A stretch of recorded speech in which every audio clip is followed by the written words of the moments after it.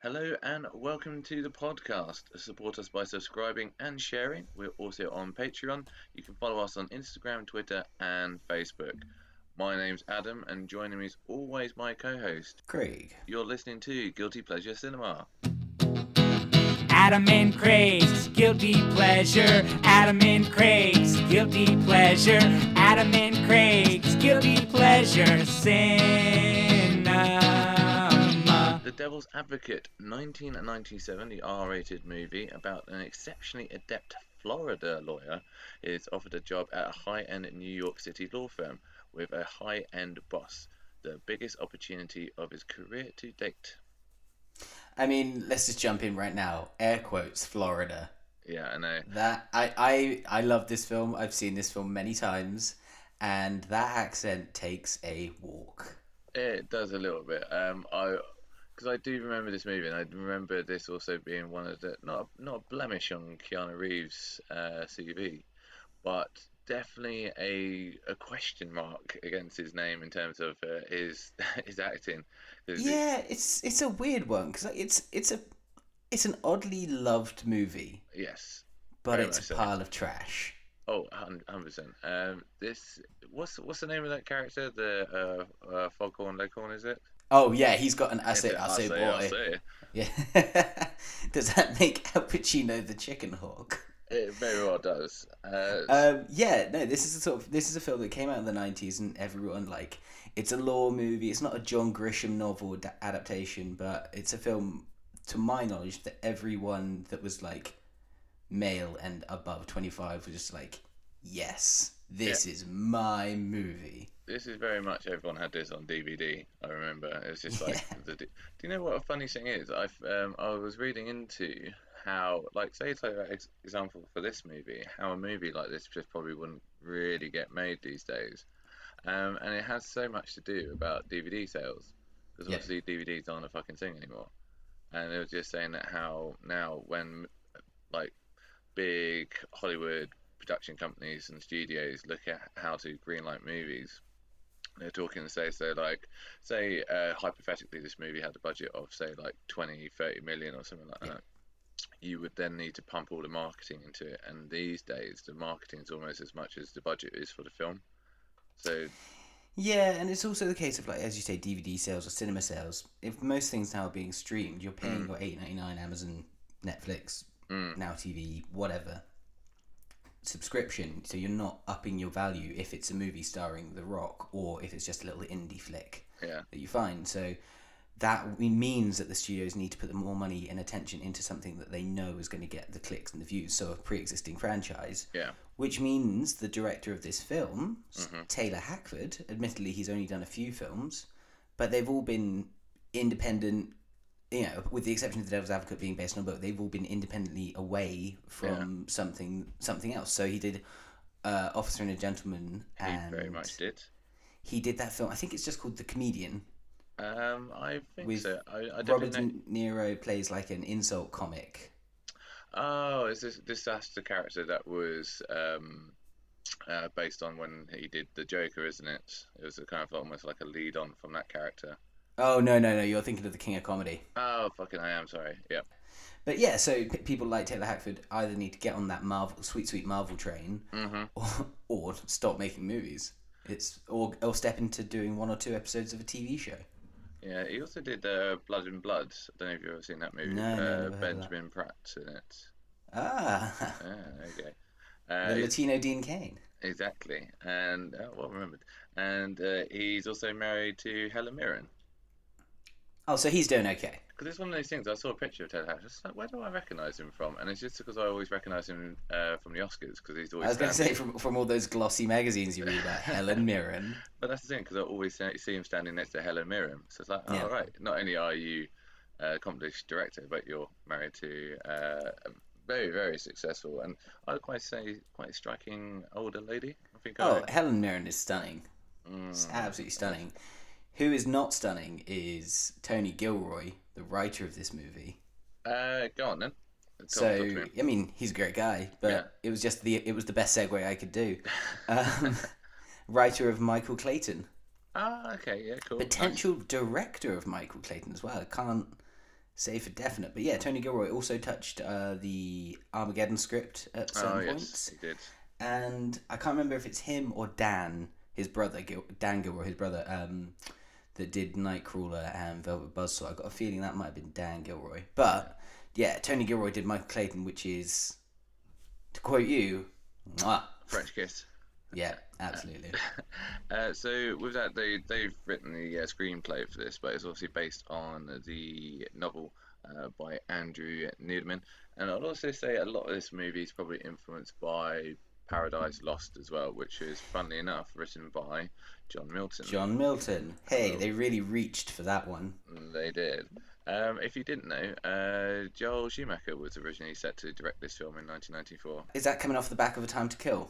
I believe it would be, and Nice. I think just before the 8mm as well. So, Yes. Okay, so basically, this movie is you put A Time to Kill in one hand, 8mm in the other, and just put your hands together. Yeah, it's a combining of forces there. But this was originally going to star as Brad Pitt as Kevin Lomax, Nice. and also as well with potentially either Christian Slater, your boy John Cusack, You. and maybe potentially Ed Norton were also considered for the role as well. Looking back at that now, at the time, probably not Christian Slater. I think John Cusack is not as... No, he's not as he can't be. striking, no. Because you know what? I'd believe him straight away just joining the devil's side. But I think Brad Pitt would be an interesting one. Ed Norton too. Like, have you ever seen Primal Fear? Yes, I have. Yeah, Yes. so it's for the listener, courtroom drama with him and Richard Gere. I think it might have been his first film role, and yeah, he knows how to handle a courtroom drama. It's Ed Norton, you know that he can hold a movie. That would have been great. It all just depends on who then you'd get to play Al Pacino or John Milton. So there were quite a few other suggestions for him, but we'll get to that as we go through the cast. Cool. So, top billing, we've got Keanu Reeves as Kevin Lomax, better known as Ted Theodore Logan. And obviously Best known as the goalkeeper in Youngblood. that as well, and obviously hot off our previous episode of Johnny Mnemonic, which you absolutely loved. So, did you know this though? Obviously, Keanu Reeves is such a swell guy. He accepted a lower salary, so the producers could pay Al Pacino's asking price. So when Pacino I obviously heard half about believe this, that. I half believe that. Sorry to cut you off.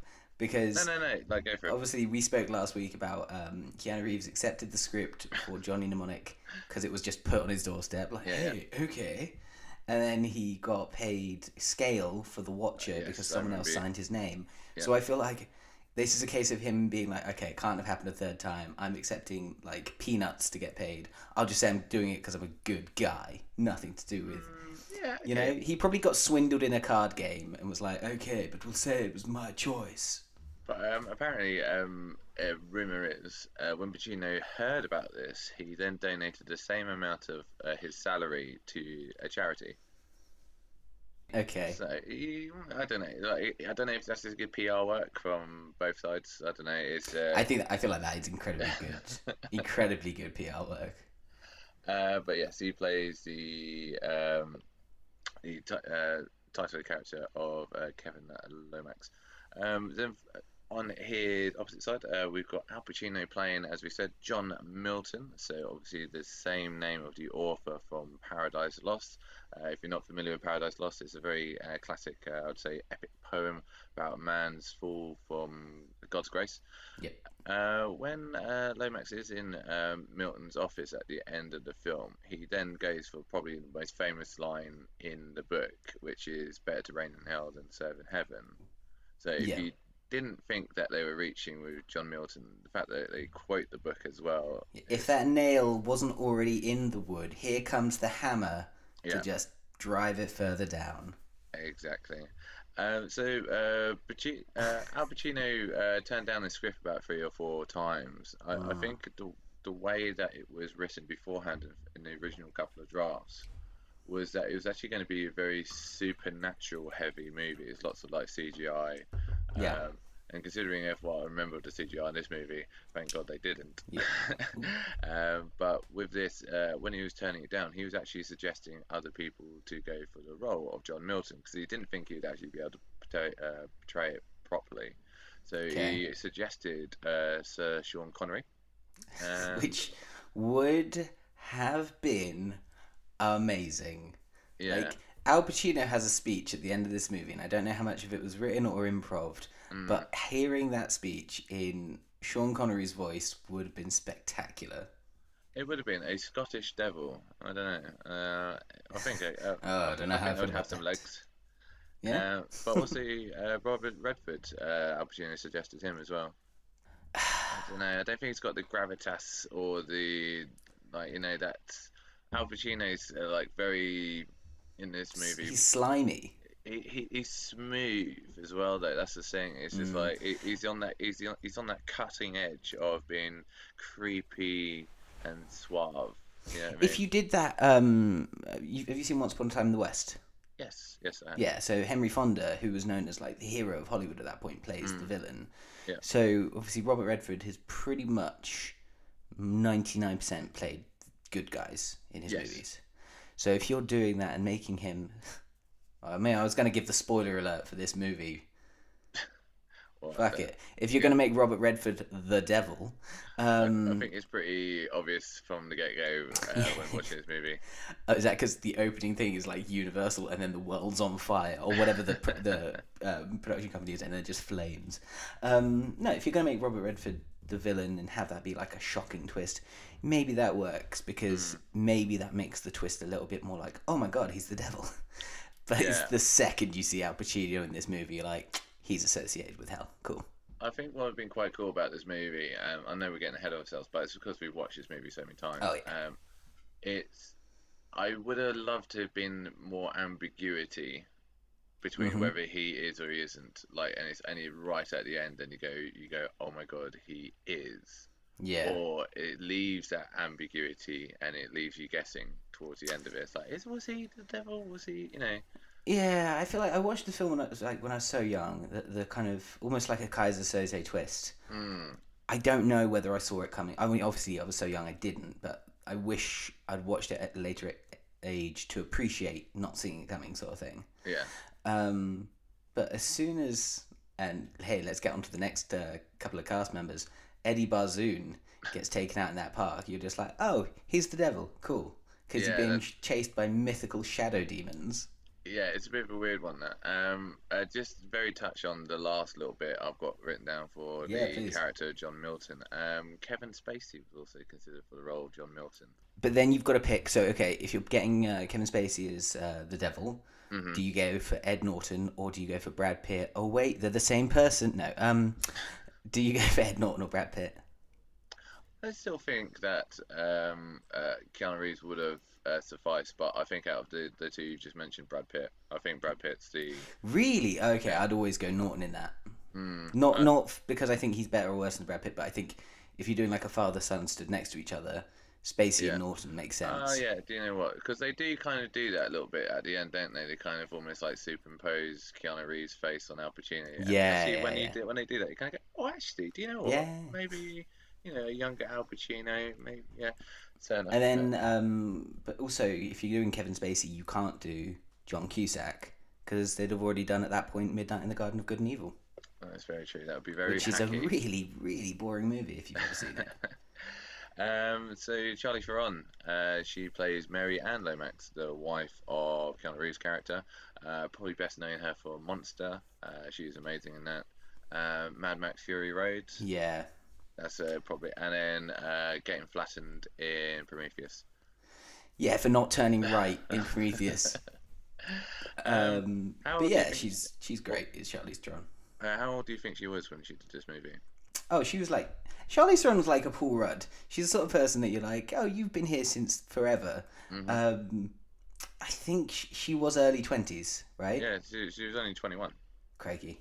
Yeah, no, which is amazing when you look at her. Like you're gonna go, wow, like because at the time Keanu Reeves was 31, so he's 10 years Yeah. older. But you don't really think of that age gap when you see him on screen. No, and they're both kind of timeless faces. You know, they haven't aged a huge amount Yeah, in the 70,000 years they've been on screen.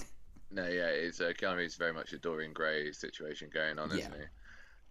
So Charlize Theron kind of had to really take a time on this script. She was very um, conscious of obviously appearing nude a lot in this movie, which she does. But it's also the reason why she actually turned down Showgirls. I think I saw percentage runs of like how much the amount of screen time that the seven characters in this movie have compared to how much they're actually nude in the movie, and I think Brilliant. Charlize Theron's was like something like 80%. Oh my Or, like, goodness. it was something crazy numbers, like, and it's like, oh, really? I mean, this movie is riddled with unnecessary nudity throughout. The it's scene perfect. where the women go, the scene where the wives go changing, Oh and yeah, just unnecessarily are just like, Yeah, fill my okay, tits. everything off. Fill Now, my please boobs." feel my breasts. No, don't just look at them, feel them. And you're just there like, okay, thanks, movie. Didn't need it. Yeah, didn't need it. I'll tell you what, we do need more of Jeffrey Jones. So he played Eddie Barzin. So I'll probably best know him from Charles from Beetlejuice. Ed Rooney from Ferris Bueller's Day Off. Yeah, And of course, from being a registered sex offender. that as well. Yeah, I really like it. I've got a lot of time for Jeffrey Jones, and Why would you say that after what I said? I'm Why joking. wouldn't you fill a buffer? I'm joking. Yeah, so obviously, yeah, a bit of a. For Yeah, a Jeffrey bit Jones. hot under the collar with old Jeff. Also known for playing the devil in Brain Scan. Yes, great shout. It's been ages since I've seen Brain Scan. I always Yes. get confused between brain. When someone says Brain Scan, I always think of scanners. Ah, okay, cool. Yeah, you know what I mean? Like, I was like, oh yeah.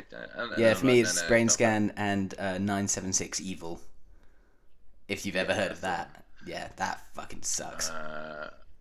That's a what's his name? Plays Freddy Krueger. Robert Englund movie. It's like one of Brian Helgeland's first scripts. It's it? trash, but Yeah, at the same okay. time, it's good fun. Judith Ivy, Miss Alice Lomax, so plays Keanu Reeves' character's mum. She probably most recently was in Flags of Our Father. Never saw I it. don't know if you ever saw that. You've probably not seen a lot of her work as well. It's very much TV movies and TV series, Right. all American shit. She Jake, reminds who me you of prob- Sparkle Motion from Donnie Darko. Ah, yeah, good shout. Probably someone that you have seen a lot of is Connie Nielsen. So she plays Christabella Andrinelli. Yep. I want to say that's how you pronounce the name. So I probably best know her as Lucilla in Gladiator. Yes, another film where she fucks her brother. Yeah. Yeah. And Spoiler alert for The Devil's Advocate coming up. yeah, and then Hippolyta. So she plays Wonder Woman's mum, I think, in obviously Okay. the latest Wonder Woman movies. Yeah. Craig T. Nelson. So he plays Alexander Cullen. Yeah, he's the voice of Mr. Incredible. Yes. Yeah, he's great. I know. He was also in Poltergeist, and I distinctly more remember him from Blades of Glory for some reason. Yeah. Will As the Ferrell coach. movie. Yeah. Yeah. And you got lots of supporting characters like Tamir Tierney and Ruben Santiago Hudson. They play the couple that live opposite Keanu Reeves in the Right. building. Okay. Then you also have Deborah Monk, who plays Pam. So she's the assistant that sort of is always on sort of Keanu Reeves' shoulder. And last but not least, you've got Chris Bauer, who plays Lloyd Getty. Yeah, fresh off of the 8mm episode. So he very much played Machine from 8mm. And final one. on. We're not really we're not going to talk about him. I know we're not, but Delroy Lindo's in this movie as for all of 5 seconds. Potentially Cajun voodoo Yeah, I want to say some priest? Yeah. Question mark? Yeah. Sure, why not? Why not? Also, Don King appears. Anyway, I love this film. Oh, I can give you some tidbits about Don King actually. Do you know what? Yeah, we'll get to it. We'll get to it. We'll get to it. So critically, what do you think this movie did? Oh, Thumbs I up, think thumbs down. I want it. if I know Big Rog, and I think I do, he's gonna go, yeah, this film does some silly shit, but I loved it. 3 thumbs. I don't think he was as accepting of this movie. So Rog. Rog wrote, the movie never fully engaged me. My mind raced ahead of the plot, and the John Grisham stuff clashed with the Exorcist stuff. Okay, I mean, he's hit the nail on the head with the John Grisham stuff. John Grisham, famous for writing courtroom drama novels, The Firm, maybe Runaway Jury. He's the courtroom drama guy. Yeah. To say your mind rushes ahead of the plot, and we've already mentioned it, Yeah. it's laid on pretty thick what the big twist is. Yeah. It's spread like That's what I mean. workman's butter. Maybe he's right in that sense. Maybe there should be more ambiguity. Maybe it shouldn't be as in your face. But this is what I mean. It's like if that's what it's doing, to be like, it's the devil. Now let's see how long it takes Keanu Reeves to figure it out. Okay, cool. But it's not like they're leaving breadcrumbs. You know, it's just there. So I don't know. I'm running hot and cold with my agreement on Rog on these. Oh, fair enough. With a budget of 57 million, how much do you think it made back at the box? 150 easy. Oh yeah, pretty much nailed it. Really? 153. I was going to say 157. I was like, no, I'll keep it generic. Yeah, Cool. guess. The film's great. The film is great. I remember it being quite long though. Yeah, it is like 2.5 hours, right? 2 hours 40. Oh fucking hell, yeah, 2.5 hours. Oh, all right. Okay, Yeah. cool. So let's go sit down and watch it. Awesome. Right, ready to go. 3, 2, 1.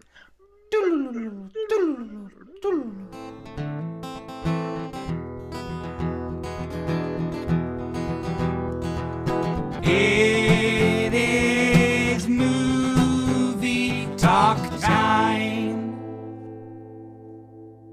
So yeah, fucking hell, that was 2.5 hours that we are never getting back. So initial thoughts? Interestingly, I see this as a 2-hour movie with a 30-minute one-act play at the end. Yeah, good shout. This, like the whole film, I thought it moved quite speedily, to be honest. I feel there were fucking loads of bits it dragged in. There were loads of stuff of like, why is this even in it? Why are we? As I said earlier, the whole Delroy Lindo thing we can just discuss in a sentence. But for me, as soon as it gets to Eddie Barzoon getting beaten up and killed by homeless people, I was like, oh, we're right at the finale. Sweet. Yeah. But there's stuff like that was so subtle. Actually, like I'll jump on it now. Like there's so much that's going on in this movie, which if you blink, you kind of miss it, or if you're not paying attention, you might just skirt over it. There's loads of subtle context. There's loads of like I want to say hidden references. There's kind of I feel if you're not familiar with things like Paradise Lost, or you're not even familiar with like religious dogma and maybe like Bible verses and quotes and what certain things might mean in terms of, especially obviously the Catholic religion, you would miss some things, even if they are a little bit heavy-handed to those that would. One of the things I feel that was a really cool subtle detail is that throughout the movie, I don't know if you noticed this, that Keanu Reeves' character becomes darker. Yes. So when he his starts suits. out, he goes from a very light shaded, like very light charcoal grey suit in the Almost first. beige. Oh yeah, actually, in do that you know what first it scene. is? Yeah, it is that kind of like actually beige tan, and then it goes progressively to the point where it becomes black. You know what I mean? And Yeah. I feel He starts the movie looking like David Strathairn and ends it looking like Al Pacino. Yeah, that's a great shout as well. So with this as well, colour plays a massive part in this movie. I don't know if you noticed some of this stuff, because obviously the painting in The painting with the... I've heard this one before, that every time Charlize, again, we'll get to it, starts painting, the character she's with is wearing an identical shade of green. Yes. And I was looking out for it this time. It's a load of shit. Because at one point, she's just wearing blue. I don't think she is, actually. Because I remember she's painting green, and every time they look back at her, she's wearing green herself. And I swear, I rewound it, and I was like, where is it? Because at one point it's the earrings, so it's real subtle. But at one point, and I could maybe she's holding an apple teeny, but she's just in blue. Well, what's the colour that's being painted? Caribbean green. Caribbean green, is that actually blue though? Because you know No, how it's some green. greens are actually blue. You mean turquoise? No. Okay. I mean, I could be wrong. I'll look back at it in a second. Well, when we're done, Yeah, and fair. screenshot or take a photo of the blue she's wearing and send it to Yeah, you. because even when she's doing the yellow, she's wearing what looks like a black dress, but actually, if you look at the black dress, it's actually Some kind of sort of yellow. green. Yeah, And maybe it is the smallest tinge of green. This makes no sense to anyone that's not seen the film. If you haven't seen it, 100%. spend your time watching it because it's bananas.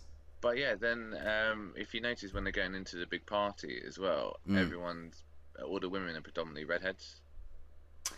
I didn't notice that. That's cool. Yeah, so when it pans round, all the women kind of look the same. Because they don't have any souls, right? Maybe. Yeah. But they've all. If you notice that all the redhead women also have like short hair as well, so they've all got it done up like that. What's the face? Connie Nielsen. That's the one. And also as well, if you noticed that, again, this is when I say about sort of like subtlety in the dogma and things like that. The three joggers that are running around, they are representations of the horsemen. Oh, okay, cool. So the colours are white, red, and I want to say Black.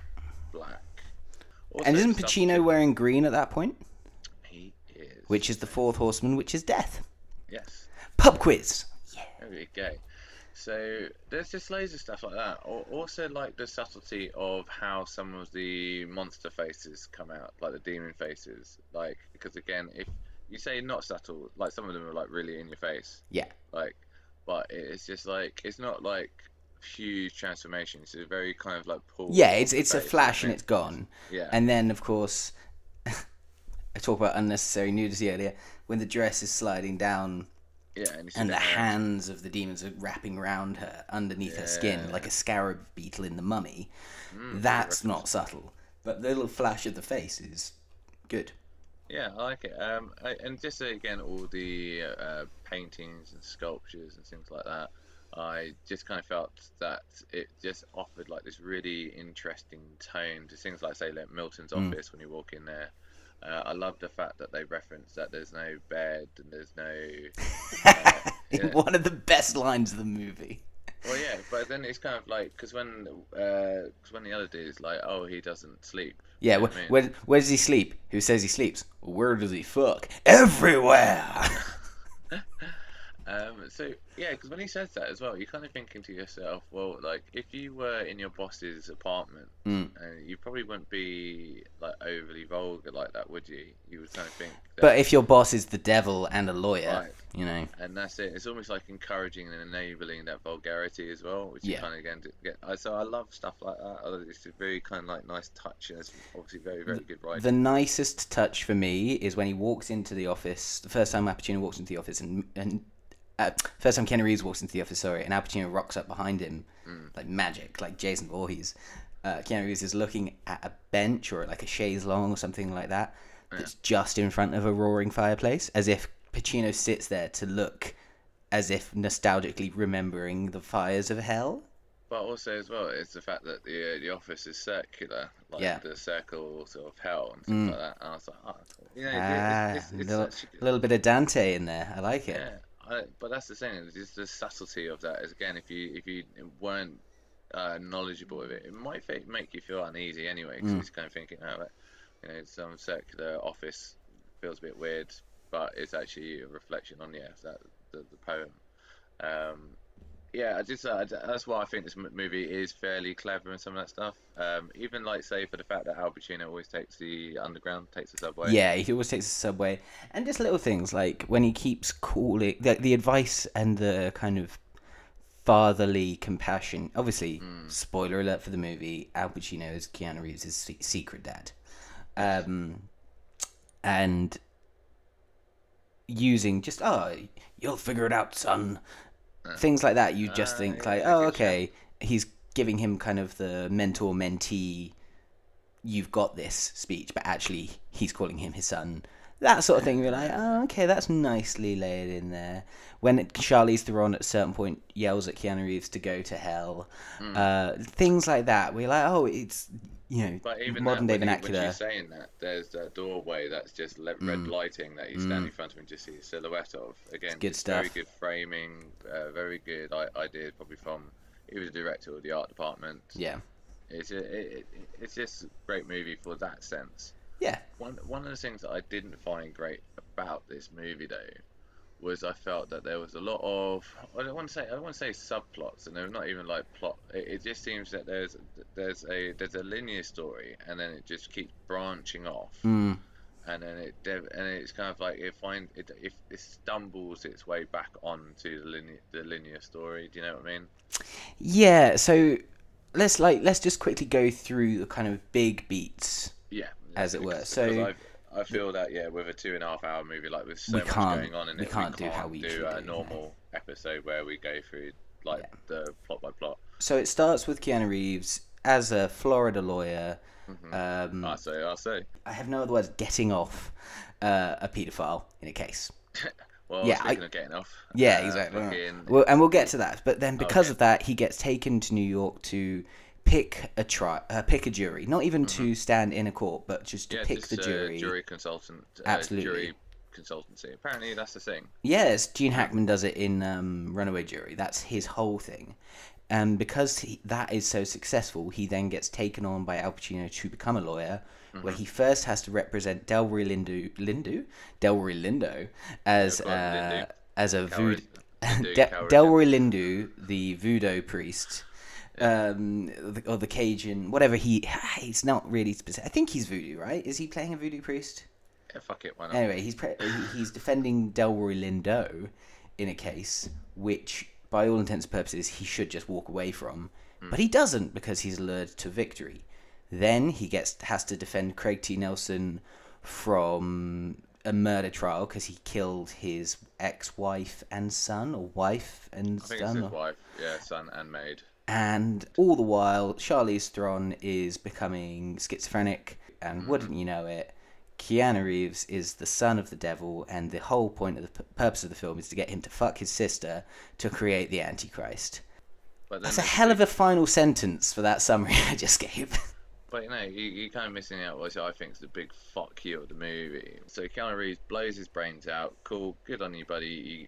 You retained your free will, and then wakes up in the bathroom, and then it's like, and he goes to court, and he decides to do the right thing, and which I like. So he stands up and he says, "I can't represent this client," all right, and then the judge is like, "Do you know how serious this is?" And I'd be like, I don't know actually how serious this is myself. No. Like, I mean, like, it's one of those things where he's like, "Oh, I might get disbarred and stuff like that." And I was just a bit like, "Would you though? Would you?" I don't know, but it's also like in films when they're like, "I will hold you in contempt." I was like, what does that actually mean? Well, this is the thing. If you go to speak to any actual lawyer and things like that, they tell you most movies are just a joke, and obviously a lot of drama is created just for screen, and a lot of this, shouting back and forth never really happens in the court. It'd actually be very, very unprofessional. I do wonder though. There's a few things like when Keanu Reeves is like cross-examining the underage minor, potentially rape victim. And he's kind of like shouting at her, and he's just a bit like, "Oh, Keanu." Well, like, not yeah. right. Yeah, let's get into it. So essentially, a 14, 15-year-old girl has Yeah, been that's it. abused by her school teacher, and Keanu Reeves is defending the school teacher. And as the girl is giving the kind of testimony as to what happened, the nonce is jerking himself off in the courtroom. Right. So, do you know what this is actually a thing in criminology? When you're going through testimonies, or you're trying to get people to talk about what happened in terms of matter of facts, or what the story is. Say for example, a really famous one is talking about killings and murders. When people are talking about it, it tends to, in the mind of the murderer, they are reliving that moment. So any kind of, if they're like any sort of like psychopath or sociopath or something like that, obviously they gain some sort of pleasure from it.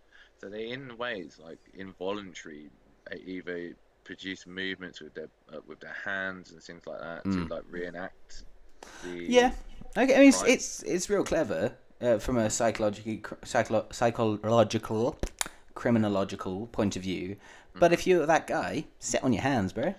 Yeah, the fact that obviously he's rubbing at the table, which As is kind of he's a bit rubbing like, his own dick. It's real subtle, but you can just see his other hand. Just yeah, about. that's the thing. It's not like it's center framed, is it? It's not like, oh, by the way, this is, 'cause Oh, you can no. imagine another director might just being like flashed like straight up in. Oh from no, under dude! the It was table it was and- 1997. You could not have an extreme close up of a man's crotch on a movie. How dare you? So obviously there is a crisis of conscience, and yeah, Keanu Reeves walks into the bathroom, and then, as I said, it flashes back to that bathroom scene at the end of the movie. Yeah, This right. whole movie was just a dream, or was it? Yeah, so it's kind of fallen into that Final Destination trap, Yeah. where you get to see the massive crash or the massive like explosion or something, and because of that, you get to walk away from it. This whole movie is Keanu Reeves seeing what would happen if he wins this case, and then his next case, and his next case, he will have to just fuck his sister and create the Antichrist. It's that catch-22. Either I walk away from law entirely, or I fuck my sister and create the Antichrist. That's what they tell you on the first day of law school. But the thing is like, is that the case though? Because obviously Al Pacino then reappears as the fucking reporter dude. Yeah. Right, and some awesome 1990s CGI morphing going on there. And with that, he's like laughing. Vanity, definitely Vanity. my favorite sin.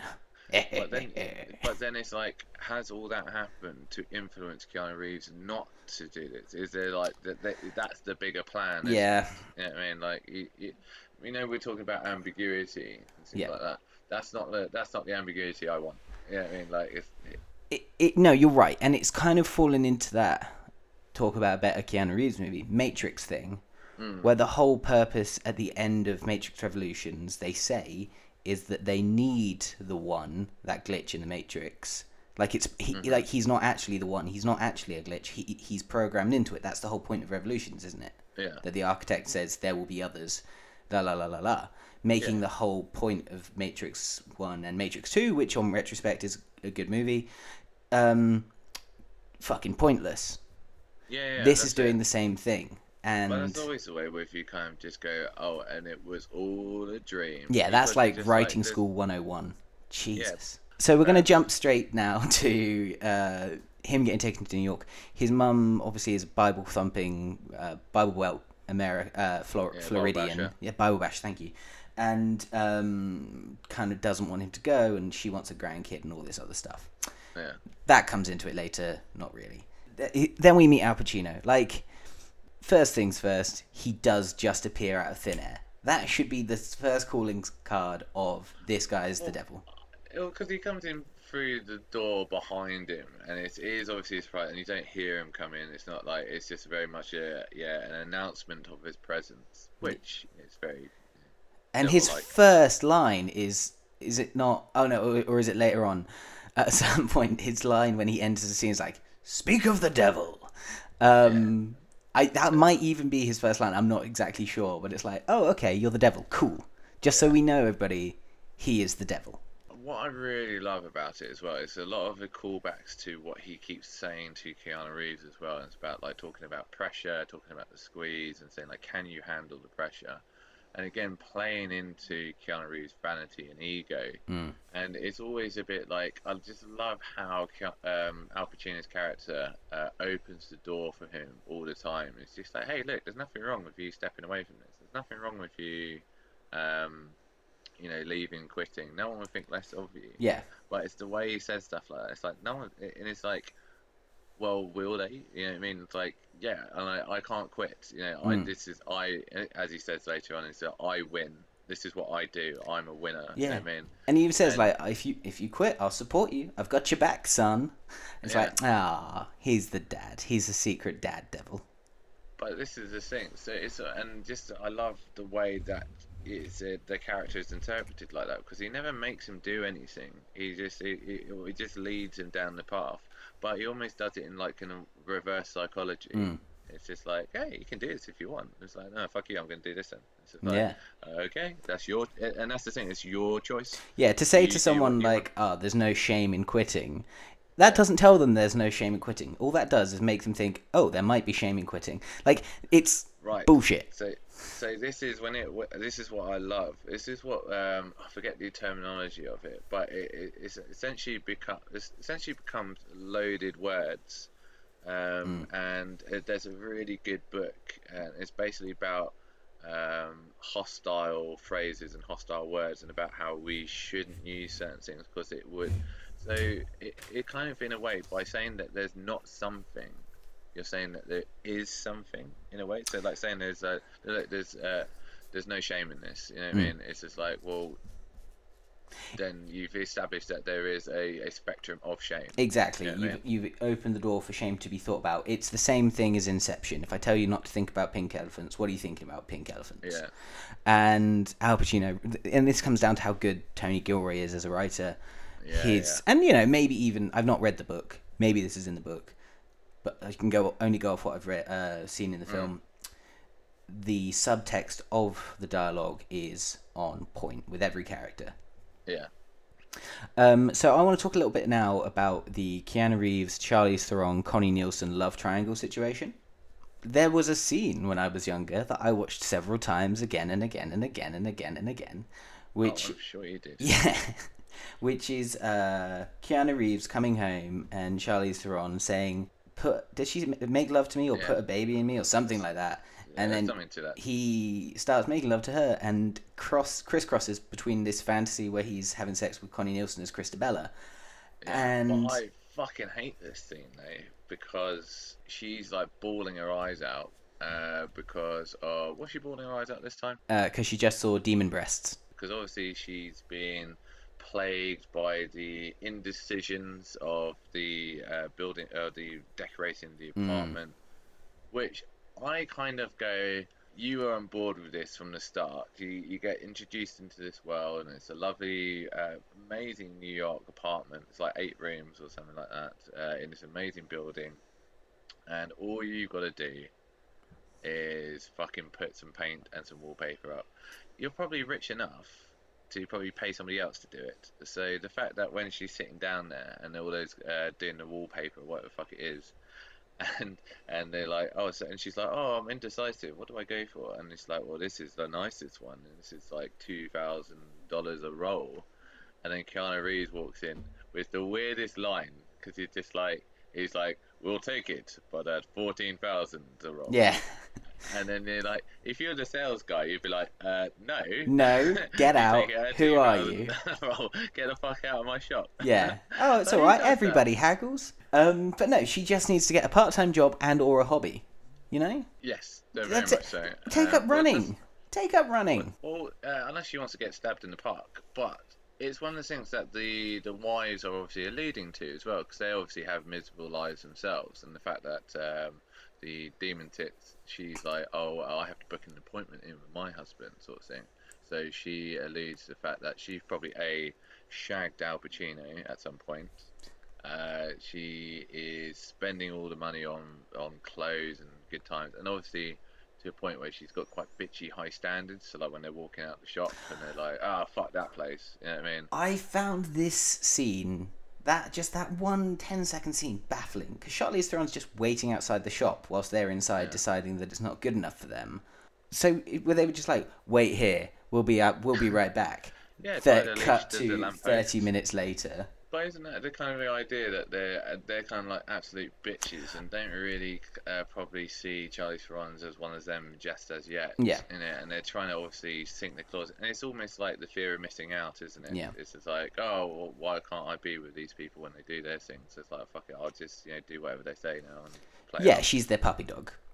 Yeah, essentially. Yeah. So, I want to just say as well, back to that, the kind of what I call the back swipe sex scene, because every time they cut it, when they do like a star wipe or a screen wipe in Star Wars, to change to a different shot, in this they use Keanu Reeves' back thrusting in front of the screen, and as he pulls back, it's a different person, which is nice. Good editing, but at the same time, you're just getting a load of close-ups of Keanu Reeves' bare back, and it's like... Yeah, lower. Well, you see his ass at one point, and it is hairy. That is a hairy ass. Is it? I didn't Like, even know. not even, like, all over, just a few bits. You're just like, all right, move. You know what? Hey, wouldn't show the crotch earlier on, but we're just getting Man, a I'd hate close to up be of on that ass. someone to have a photo of my ass on screen.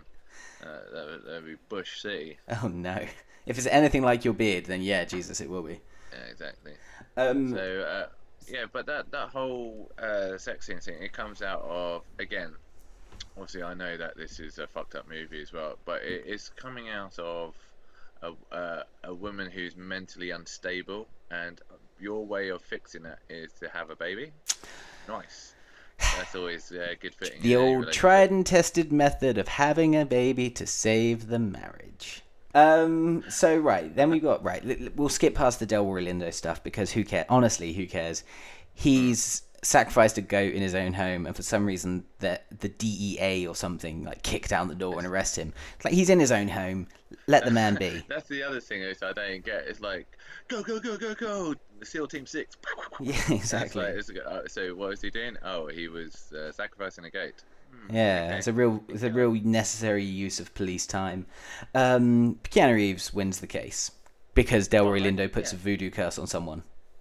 Oh, so this is the thing. I kind of feel that he would have won the case without the voodoo curse. You know what I mean? It's like, Yeah. hey, look, he was slaughtering a fucking animal because of his religious beliefs. As long as the animal wasn't in distress, you know, because obviously you do shit like that. And he obviously brings up the fact that there's the kosher method. Yeah. So I don't know if you want to elaborate on that. Not really. No. I mean, no. I see what you're doing, but no. No. It's such an unnecessary thing to say. Like Kevin Lomax won the case, great, but to say that Delroy Lindo also put the voodoo curse, it's like, well, which was it? Was it the voodoo curse that meant that the opposing lawyer couldn't speak, or was it Kevin Lomax being Kevin Lomax? We don't see the trial, so it's kind of irrelevant. So that's it. Delroy Lindo's out of the movie now. Craig T. Nelson, however, is back in. The case to 1 to 65. Oh, I see what's about to happen. Dum Nice. dum dum. Dum dum dum dum dum dum. So he takes on the case of Craig T. Nelson, and the crux of this is that he is a business tycoon or a property tycoon who has been accused of murdering his wife to get out of paying it for a prenup, and he's also murdered his kid.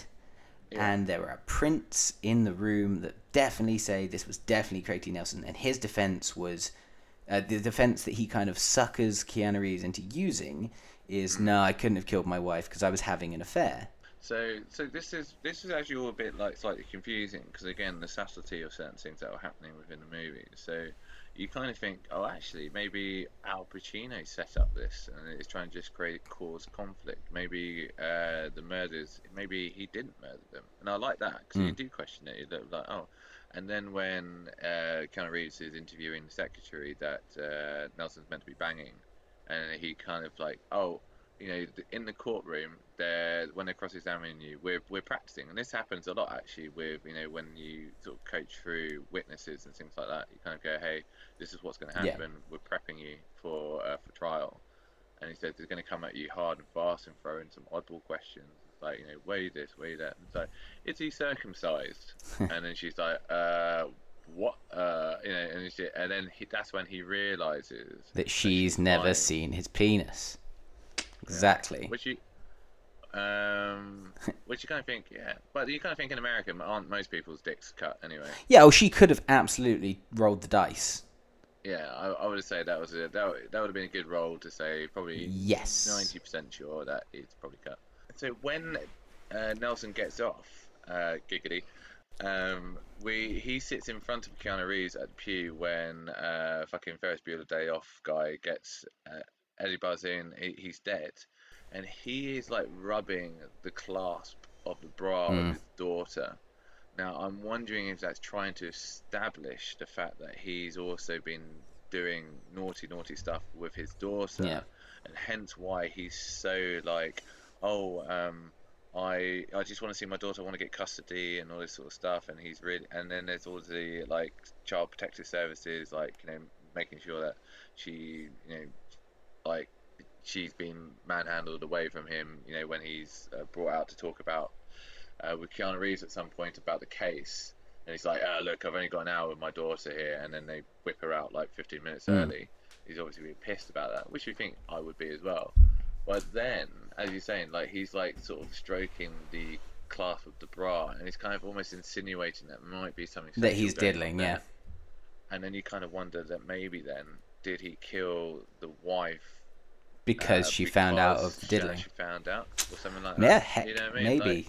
Like, I like that. That's good ambiguity. Yeah. That's a good like. Hey, oh, there's something could be a bit more to this. Yeah, but this is what makes Keanu Reeves realize like, oh God, I made a mistake, and Yeah, 'cause this was case 66. Case 66, number of the devil, almost, and which has been proven to be incorrect as well. Like apparently, the first ever number of the devil was 616. Yes. Yes, so, but in this case, it's 66-1. Nailed it. Homophone joke. No, nothing. So yeah, there's a real silence on Wow, this end. you just my internet cut out. it's That's it's why. tough to hear grammar jokes, and I get that. So yeah, he wins the case. He's the hero. ... Eddie Barzoon gets killed because he's going to sell out Al Pacino to the feds. And I know. I didn't really get this little plot point as well because Keanu Reeves walks on him and they're going mad, shredding files. This is quite a funny visual. It's just like they're just like fuck it, just go for it. Yeah. And then It he's should like, have "Oh, you just didn't been see Eddie anything." Barzoon doing it. He shouldn't have had a team of minions. The fact that he has a team of minions means he's convinced an entire team of people to go out against the devil. You know. But this is the thing. So like does everybody else know that Al Pacino is the devil? No, absolutely Well, this not. is what I wonder, I think that all the lawyers don't know that everyone else around the lawyers does know and or is a demon. So Or they're being influenced by demons. yes, absolutely. I think the lawyers are the most easily in the, the film posits. Lawyers are the most easily corruptible, and therefore all they need is the slightest bit of influence, whether it's money or sex, and they'll work for the devil. I always thought it was the idea that because when Keanu Reeves was like, why law, why lawyers? And he's like, oh, because we can just get into every assets out there because it's like backstage pass. Yeah. It's like, you know what I mean? I was just like, But, yeah, actually. But Eddie Barzoon couldn't have known that could not have known that Al Pacino was the devil, because he wouldn't have done what he did. You don't. It's that line from The Usual Suspects. How do you shoot the devil in the back? What if you miss? Eddie Barzoon would not have taken that shot. No, not at all. I don't think. But then that's the thing, because when he's going fucking crazy, and he's like, oh, he's like a manic depressant, or you've seen a manic episode. That's what it looks like, and you're a bit like, oh, okay. But then you're just wondering what's the relationship between Al Pacino and Eddie Barzoon? Because you're thinking like he is very much the top end. He's the if you're thinking about tiers, Al Pacino is right at the top, and then you've got Eddie Barzoon and now Keanu Reeves, and you're kind of thinking to yourself like, well, why would there be this like level of almost like incompetency and corruption and things like that? Like, and obviously when the Weaver Commission kind of comes forwards and it's just like, oh, by the way, this is what the firm does. It's all like cloak and dagger shit. It's lots of like chemical weapons. It's lots of like supplying arms to like the fucking Middle East and shit like that. And you're just like, oh, okay, really? Like, and then it's just a bit like, I don't know. I find this all starting to be a bit of a stretch, if you know what I mean. It's a bit like, yeah, okay. I don't know why Al Pacino then would let Eddie Barzoon essentially hang himself. Yeah, I mean, luckily we don't need to think about it, because Charlize Theron has a dream where a baby's playing with her ovaries. Then she commits suicide in a hospital, a mental hospital, which allows patients to lock their own doors from the inside. Yeah, that's great. No, she doesn't. She sticks a chair in Oh, front of does she? Oh, I thought she... Okay, fair enough. And you're probably also wondering, why would you ever allow things like glass and mirrors? The secretary brought it in. Yeah, Pam. She's like, hey, here's a mirror. Pam. So Charlize Theron kills herself, and that means that Keanu Reeves can have the second greatest cinematic dialogue-y showdown in cinematic history. The greatest, as we know, is the end of A Few Good Men, but holy hell, this is amazing. This is what the whole film's about.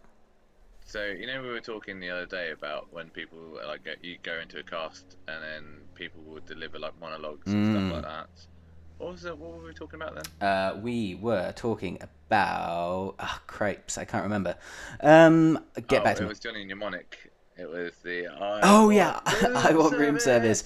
Yeah, okay. And then it's like Al Pacino watched that and was like, I can do better, because some of the lines he's got in this film. Number one, like, I'm the hand up Mona Lisa's skirt. What a line! Yes. No one ever sees me coming. The dialogue he has on the underground where he's like, in another language, he's like, right now, your girlfriend went upstairs to your neighbor's house to smoke crack and get fucked in the ass. But the way, because obviously he speaks in so many tongues, it's just showing what kind of influence he has on. Oh, yeah. Obviously, like the devil would, you know what I mean? The devil would be able to speak all these. Oh, it's languages. it's really good stuff. You just think, oh, he's incredibly intelligent, and having Connie Nielsen also speak all these languages as well, and find out that she is the daughter of the devil, etc. And then this final scene, we've already had Al Pacino at this point looking up at the ceiling of the church as he's putting his hand in the holy water. Yeah. Which and it's bubbling and burning. yeah, and which stuff is like already that. So which is so good. And then it's the face that he makes as yeah, well. like, It's just aha! Look at me.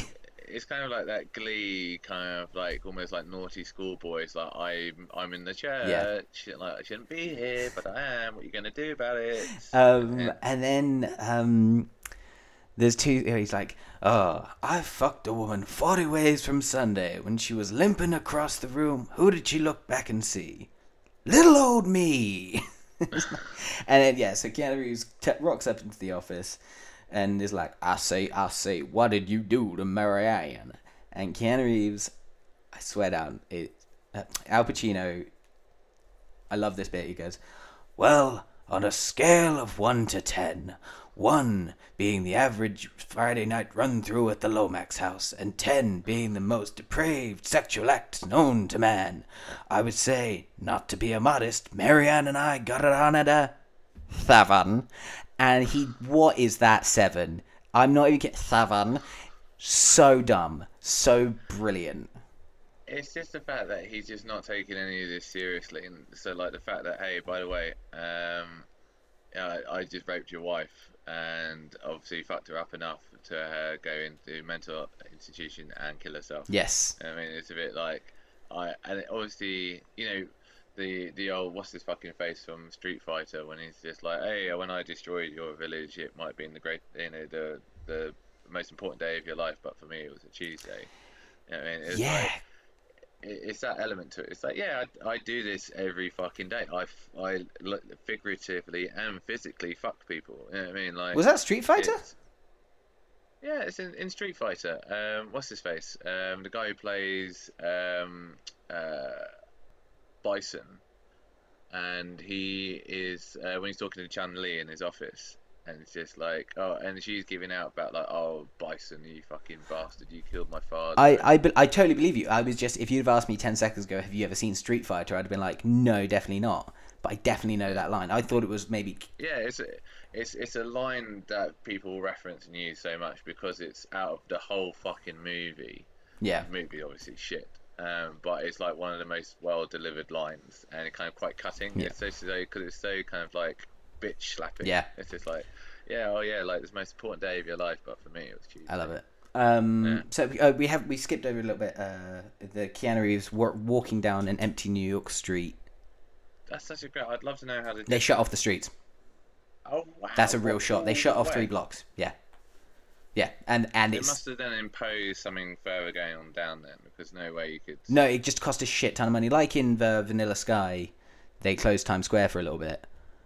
I think that's so mad to do. Like, imagine you're just like... Imagine you fucking lived there, or imagine if you were like you ran a business or something on that street. But imagine also, like, if they didn't do it. Imagine if they didn't have a moment in this film where Keanu Reeves is just walking down the middle of an empty New York street because there are no extras and no cars.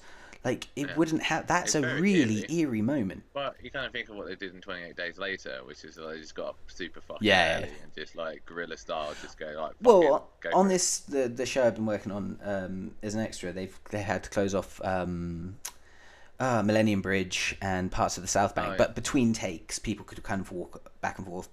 Then they closed it off, and it makes it, when we watch it back, hopefully it'll make for a really real thing, as opposed to a set or CGI or what the Mandalorian's kind of whatever hollow screen that they have on that.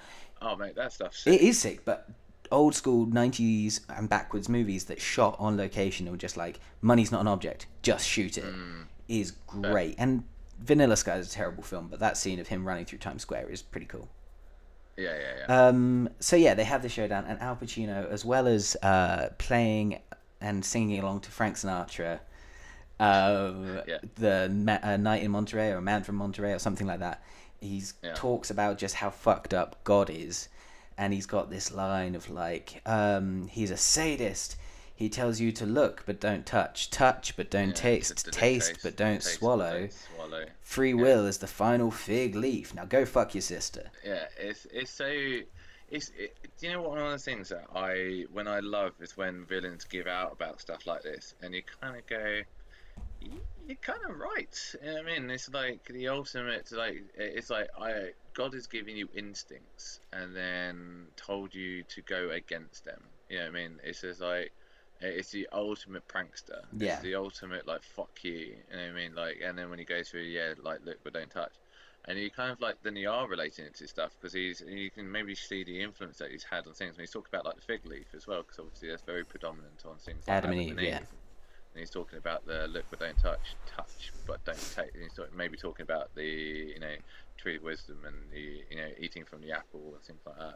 And he's just like, oh, you motherfucker, like, because you can kind of see like how he's been, throughout this whole movie, and it's just like that super smooth, but on that, we're saying on the cusp of being slimy as well. It's just like it's such a thin edge that he walks across, and it's just again, because then you might think as well in terms of that character, is that the people that would then be influenced by him would see him as quite smooth and charming, but then the people that wouldn't be would see him as a bit creepy and a bit of a slimeball and things like that. Because you see that when he enters into the party, when all the wags are on top of the stairs, and Charlie Theron's like, oh, who's that? Yeah. And you're like, really? Like Al Pacino, maybe back in the day, very striking, good-looking chap. He looks like a goblin. Yeah, that's what I mean. I'm a bit like he was not ooze sex appeal. You know what? And this is such a weird thing, but he looks like a goblin for the majority of this film. But as soon as he gets that spike, as soon as he goes from flat hair to spiked up hair, I'm like, yeah, okay, I get it. It's Al Pacino. But before that, it's all very slick, and he looks like Joe Pesci's younger, uglier brother. Spike up his hair, give him that heat look, Yeah, okay. Good shout. Give him that, and it's like, all right, cool, I get it, cool. We've totally skated over two things, which we should very much touch on. We've skated over loads, but the two things I think we should touch on are Keanu Reeves' mum comes to New York, Al Pacino. and she sees Al Pacino for the first time, and then she's like, all right, got to leave New York. Second time she comes to New York is when Charlize Theron is in hospital, and she's like, I should tell you, I say that when I came to New York all those years ago, Al Pacino was the man I made love to. He is your father. It's like, that would have been really good to say the first time you were in New York. That would have been really great information to give earlier in the movie that for no reason you didn't. There's a bit of frustration. We've spoken about this beforehand. It's just give me what I need to know. It's like we've spoken about this, like things like working in the kitchen, where it's just be like people coming and tell you their fucking life stories, and you're just like, what the fuck do you want? And it just it was a bit like that. That's like frustration to me when he comes out after Charlie Theron's just fucking killed herself, and he's like, right, what? Talk to me. When were you in New York at some point, or it's like, what did he want to fucking tell me? And then she's like, well, when I was there, and he's just like, look, Al Pacino's your dad. Yeah. Like, I fucked him. Yeah. Like, and into like, and then that would be like, oh, and then do you want some context? Let me give it to you. Like, this is what happened. You know what I mean? So this was a movie This was a movie, and you have a great fun time. You have a fun time watching it. You can rip into it as being ridiculous. The 90s, we're shooting on location in New York stuff is great. Yep. It just so happens that they made a few choices where you're just like, really, guys? Do we need this nudity here? Do we need the celebrity cameos? Do we need the laid on thick "I'm the devil" foreshadowing? Ultimately, it's good fun. I love the movie. I think we said before that I do love sort of like religious dogma kind of esque movies. Like I really like Stigmata. Yeah. I really like. I love the Prophecy movie. Legion. I just love Legion to some point. I love the kind of battle between heaven and hell. Yeah. I think it's obviously such a, when I say an eternal story, it's a story that's been told through millennia. Yeah. You know what I mean? And I just think that it doesn't get used a lot, because I feel obviously with everything becoming more and more secular, people are less have an appetite for things that are overly religious in tone and things like that. But I feel that you could really delve into stuff like that. I feel you can really kind of use the history and the lore, the dogma of Catholic religion to really create an interesting story. Yeah. I'd love to see it more, but not to do some sort of Bible bashing, Mel Gibson's Passion of the Christ. Passion of the Christ sort of stuff. You know what I mean? Yeah. I just feel that you can use it as a really good background for something. Yeah. Ultimately, it's just a fun movie. Switch your brain off, enjoy it, go for a ride, ignore Keanu Reeves' accent, and remember, hey, it was made in 1997. That has been our episode on The Devil's Advocate. Have you changed our Twitter or Instagram handles yet? No. Then just go on Google, type in Adam and Craig. As always, we are the only two of those types in the world that work together. Exactly. Support us on Instagram, Twitter, Facebook, Spotify. Find us on iTunes as well. We have a Patreon, and we will be back next week with another potential Keanu Reeves episode. Hey, who knows? We're not doing a Keanu Reeves this season. Fine. Just say that out there. We're very much going to change direction. But we will decide during the week, and we will see you then. Thank you very much for listening. Thank you very much. I've been Adam. I've been Craig. Bye-bye. You've been listening to Guilty Pleasure Cinema. Are we doing a sign-off on that? Nah. Hey, always professional. Bye!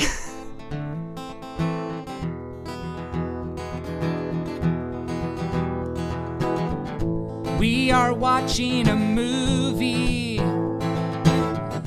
that we are talking about. So sit back and relax, and it's time to talk about it.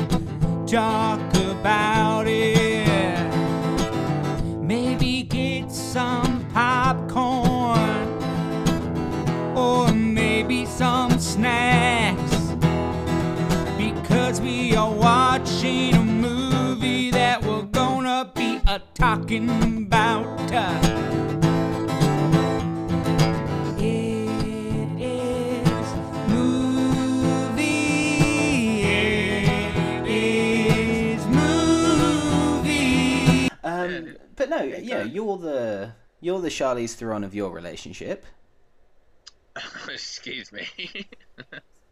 You're the house husband of your relationship. Fuck off. Mate, I've got my own fucking career. Thank you. Yeah, and you fill your time with other things. You don't just sit at home all day worrying about what the neighbours think. You go and you play rugby and you work out and you warhamming. Charlize job. Charlize Theron needs to find a full-time fucking job. Yeah, you work 20 hours a week and that's great. And fucking 20 hours a week. Mate, I work fucking 20 hours at delivering sessions, and then I've got another fucking 16, 20 hours as the manager as well. So fucking lots of spinning. So easy. It was just so easy to bait you. It is movie talk time.